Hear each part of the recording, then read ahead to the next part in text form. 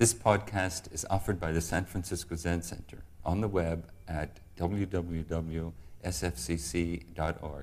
Our public programs are made possible by donations from people like you. Good morning. Thank you so much for sharing your Saturday morning, those of you in the room.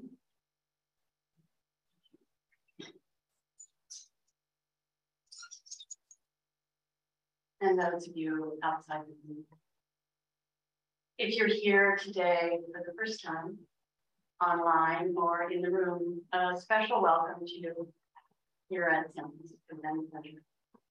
I'm glad to welcome you here, to be part of that welcoming team.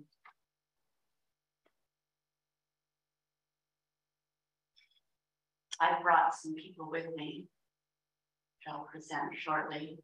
But before I do that, I want to make some thank yous. I want to first thank my teachers, Ed Saxon and Linda Ruth Cutts, who have kept me as a companion and as a student for I'm not sure how many years now, but quite a few. I wouldn't be on this dharma seat without them. And even though they're not here in the room, I know they're present. I want to thank the Eno, taking such good care of me, as you have before, and you will after, I know. And Jigo, for keeping me good company and allowing me to practice my very rustic and rudimentary Italian. Mille grazie. I want to thank the head Shifu. Are you? I know you're in the room. Oh, forgot. For so carefully arranging everything this morning, and he and I share a secret already about this morning's talk. Thank you so much. And of course, I want to thank my Dharma sister, Dharma Thorne, who has made several invitations to me over the course of my practice, some of which I was good at and others I'm not so sure. But thank you very much for giving me this opportunity. It really is such an amazing opportunity to be able to sit up here and think about what one might talk about.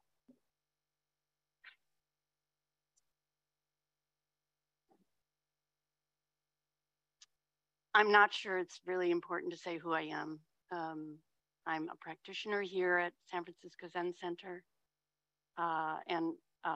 Along with living here, I lived at Tassajara and also at Green Gulch.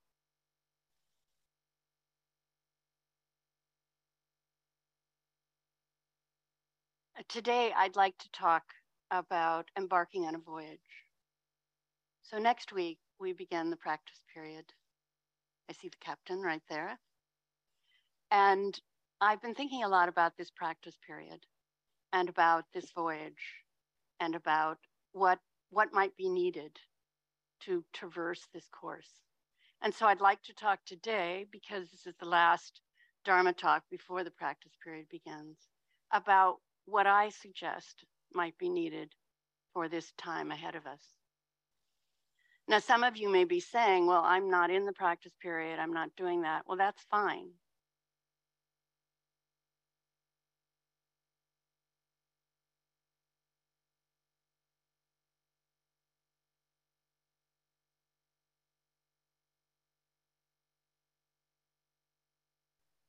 I want this talk today to help us find our way in the weeks ahead.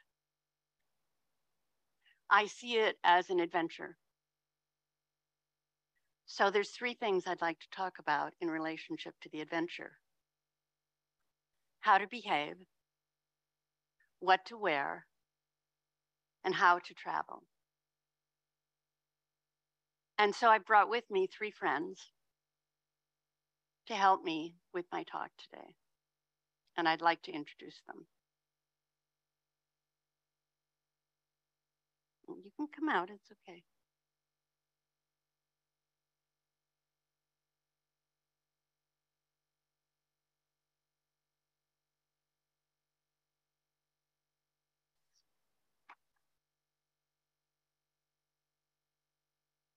First is Suzuki Roshi.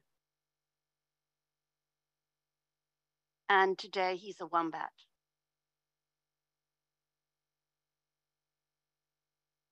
Why is Suzuki Roshi a wombat? So a wombat is an animal that is built for digging. And when a group of wombats get together, they're called a wisdom.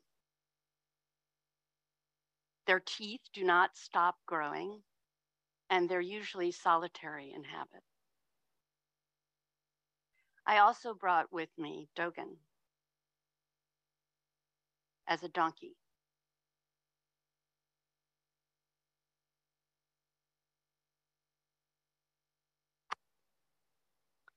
Why a donkey? So donkeys are known for their humility and peace, for suffering and offering service. They have incredible memories. They are not easily startled. Some people call them stubborn, but others call that really a sense of self-preservation. They have limited fear to new situations, and they're social. And the last guest today is Utpalavarna, who you may not know about.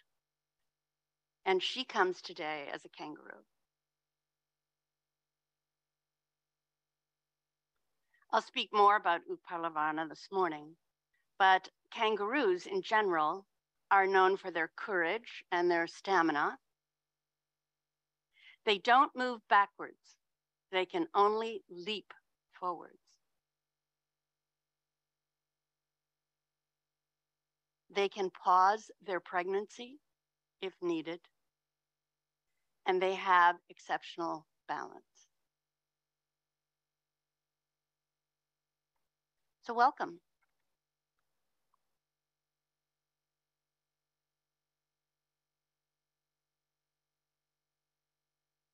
Often Paul Haller has used poetry in this room, and I remember it fondly. So I bring a poem. Perhaps you know this poet, William Stafford. But of course. So I just recently discovered William Stafford. He wrote poems of release. He was a lifelong pacifist and a member of the Fellowship of Reconciliation. He was born in Kansas in 1914 and died in Oregon in 1993. In speeches, he was described as gentle, mystical, half-mocking, and highly personal daydreaming. Why did I pick Stafford? So recently, at the end of his life, 2 forest rangers in the Northwest of the United States asked him if he would create poems for road signs on the Cascade Highway. And being who he was, he said yes. And he submitted 20 poems to these forest rangers. 7 were chosen, and if you drive on the North Cascade Highway in Washington, you will see these signs, and you'll be able to read them and continue your adventure. They were meant to accompany the traveler in the landscape.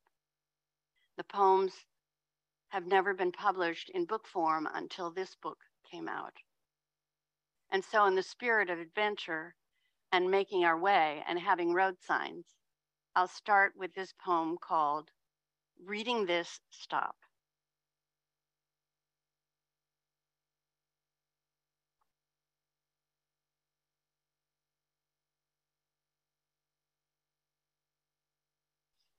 You reading this, stop. Don't just stay tangled up in your life, out there in some river or cave where you could have been. Some absolute lonely dawn may arrive and begin the story that means what everything is about. So don't just look either. Let your whole self drift like a breath and learn its way down through the trees. Let that fine waterfall smoke filter its gone, magnified presence all through the forest. Stand here till all that you were can wander away and come back slowly, carrying a strange new flavor into your life. Feel it? That's what we mean. So don't just read this. Rub your thought over it. Now you can go on.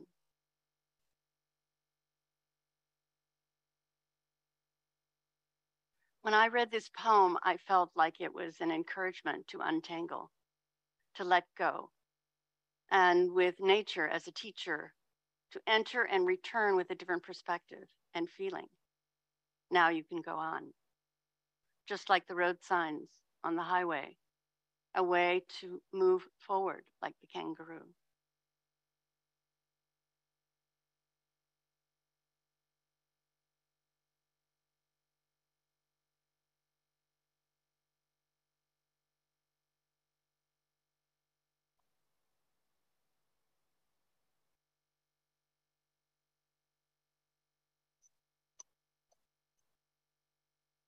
How to behave.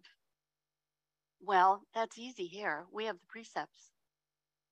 What a wonderful signage, what wonderful guidance as we take our adventure forward.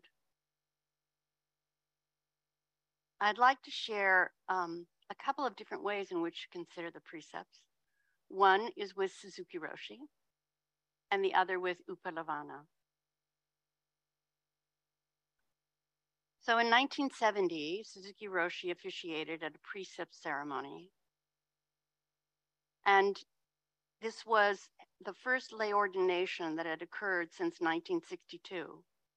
And he had only one more before he died. Some of you may know the precepts by heart. Some of you may need to read them. Some of you may not know what I'm talking about. It's a broad range. But the precepts basically are like the guides, the reminders, the thoughts. And he said this about the precepts in this ordination. It's a story from a Chinese expression. When wont to save fishermen, he took form of fisherman. When people are like snow, we should be like snow. Best effort, not easy. Always being with them without any idea of discrimination. We can then help others in its true sense, without giving anything, any special teaching or material. This is actually the Bodhisattva way. What a beautiful way to describe the precepts and to consider them, whether you know them by heart or have never heard of them until today. Kido, is it hard for you to hear? Why don't you come forward? Okay, I'm sorry. I'll try to speak up a little bit more.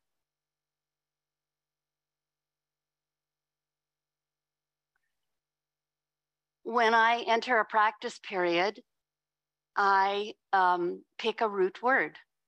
Maybe some of you do that as well. And this root word that I picked for this practice period goes along with Suzuki Roshi's comments. And the root word is, be like a white bird in the snow. Be like a white bird in the snow. So that is my intention as I move forward, to be available, to be present, but not to call attention, and to try to accommodate and to consider what's around me and match that. And I think that that's what Suzuki Roshi is saying when he says, when you want to save a fisherman, he took the form of a fisherman. Now, Utpalavarna's story is a little bit different. And if you're curious about who she is and want to hear more stories, in a couple of weeks, Anna and I will be teaching a workshop on our women ancestors, and she'll be one of them that we'll be speaking about.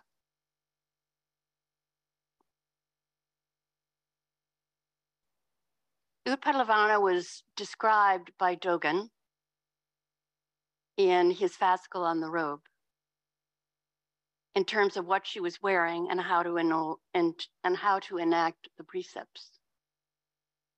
In Japan, everyone gets the precepts right up front. And I'm told that that's because the assumption is that you can follow them. It's not a concern. Here, we have a little different tradition. Usually you study for 2 to 3 years, and then you embrace the precepts and carry them forward. In order to understand Utpalavarna's story and her engagement with the precepts, I'd like to pull out this excerpt from The Hidden Lamp, which is a wonderful book of stories about awakened women.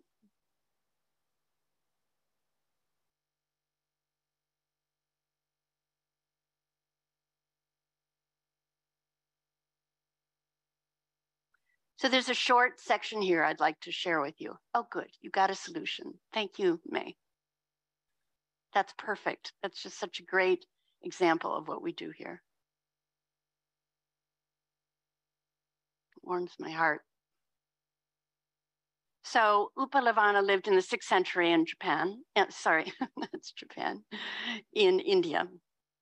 And this is what is her story. The nun Utpalavarna was a disciple of the Buddha. She visited the home of some noble young women and encouraged them to become nuns. They responded, "We are young and beautiful and full of life. It would be hard for us to keep the precepts." Utpalavarna replied, "If you break the precepts, you break the precepts. First, leave the household and become nuns." The women said to her, "But if we break the precepts, we will fall into hell. Why would you have us do that?" Utpalavarna said, "Go ahead and fall into hell." The women all laughed and said, "Why would you suggest such a thing?" She replied, "In a former life, I was a prostitute, an entertainer. One day, I dressed myself in nun's robes in front of my customers, just as a joke.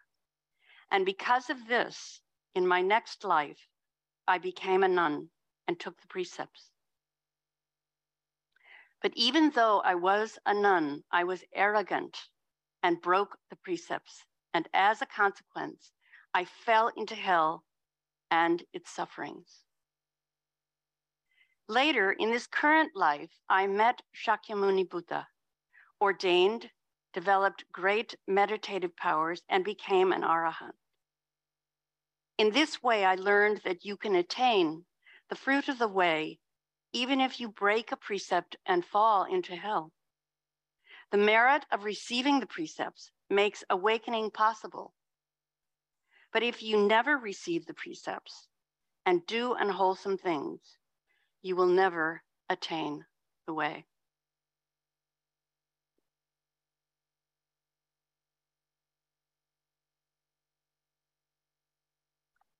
So what a wonderful woman to consider and to think about in terms of our practice.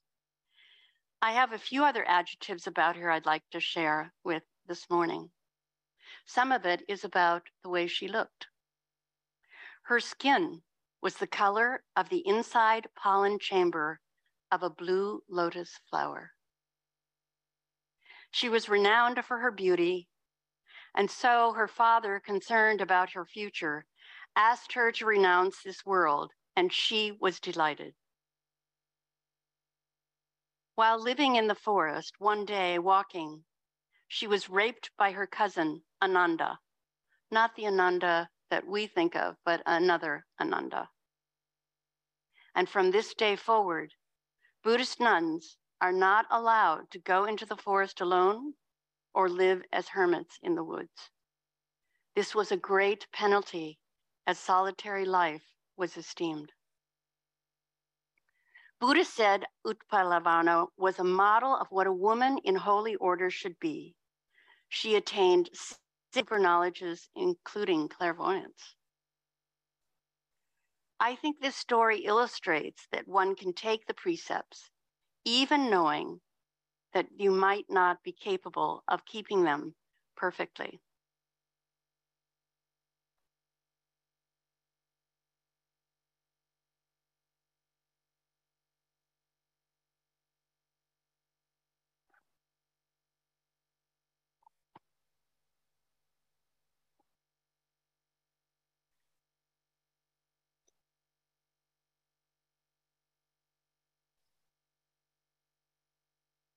What to wear? Well, it sounds like such a simple thing to say. What to wear? What do we put on? I want to talk about it in relationship to the robe. So Dogen wrote in Fascicle 13, The Power of the Robe. He notes the story of Utpalavarna, and he talks about the robe. The robe I'm wearing today is very special to me. And I'm happy to see that the person who gave it to me is here in the room. Many, many years ago, I was in this hallway and said, I'd love to wear a robe, but I didn't think that I was qualified. And that person said, oh, I have one. And she went and got it. And now I've had this robe, I think at least 20 years. And in addition, I have a rakusu that was also given to me by Huitso Suzuki when I lived at Rinso Inn. I feel very fortunate to have these garments to wear and to wrap around me. But when I speak about the robe, it's like the precepts, it's a metaphor. So if you're wearing a robe or not wearing a robe, or whether you have an okesa or a rakusu, it's really not important. It's about the way in which you prepare yourself and the way in which you consider how you will sit as you sit zazen and how you will practice.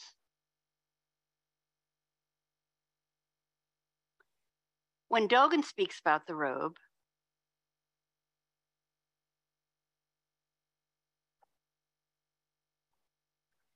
he says there are two kinds, the okesa or the rakusu, and he gives brief explanations about them. He says that the robe is a garment of emancipation, that the hindrances of actions and defilements and the effects of unwholesome action are all removed by it. If a dragon obtains a small piece of a robe, it can be cured of febrile diseases. If an ox touches a robe with one of its horns, its past wrongdoings disappear. When Buddhas attain the way, they always wear a robe.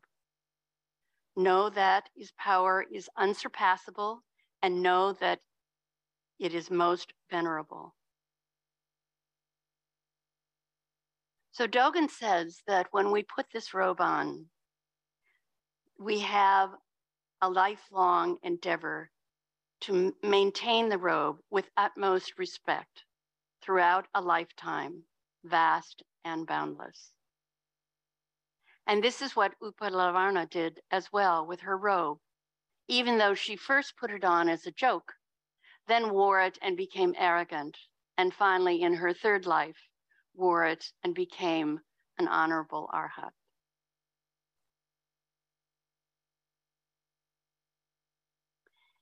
Each day, put on your robe, rather literally or as a metaphor, and enact the precepts. And another side note on the precepts, I was caught by the description that Norman Fisher made about how they come by us. And he said that we don't accept or receive the precepts, but enact and live them. And I would say we wear them as well. So now on this adventure, you know how to behave and you know what to wear. Lastly is how to travel. Travel is something that has come and gone and come again with the pandemic. This last summer, I traveled and traveled and traveled to see people I hadn't seen for several years, to visit places that I'm fond of.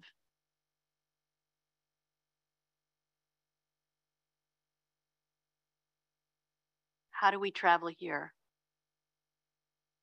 Another suggestion by Stafford. Another sign on the road.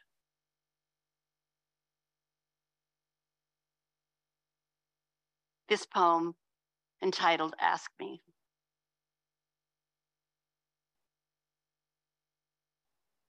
Sometime when the river is ice, ask me mistakes I have made. Ask me whether what I have done is my life. Others have come in their slow way into my thought, and some have tried to help or to hurt. Ask me what difference that strongest love or hate has made. I will listen to what you say.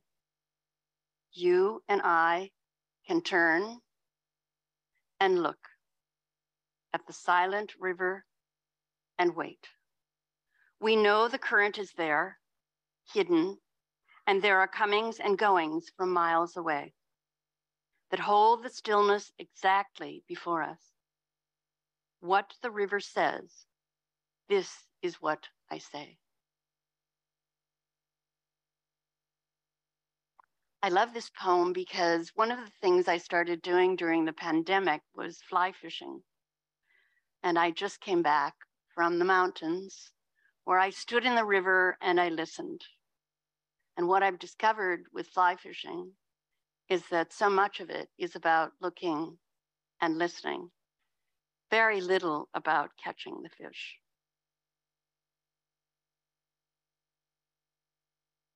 So my suggestion of how to travel, most important is listening. Listening while with the Sangha, listening every moment. To be like the white bird in the snow. This adventure is to travel and have the possibility of stretching and being challenged. What are your signposts? Are you going slow enough? Do you take time to read and listen each day as you wear your robe? Thank you for listening to this podcast offered by the San Francisco Zen Center. Our Dharma talks are offered at no cost, and this is made possible by the donations we receive. Your financial support helps us to continue to offer the Dharma. For more information, visit sfcc.org and click Giving. May we fully enjoy the Dharma.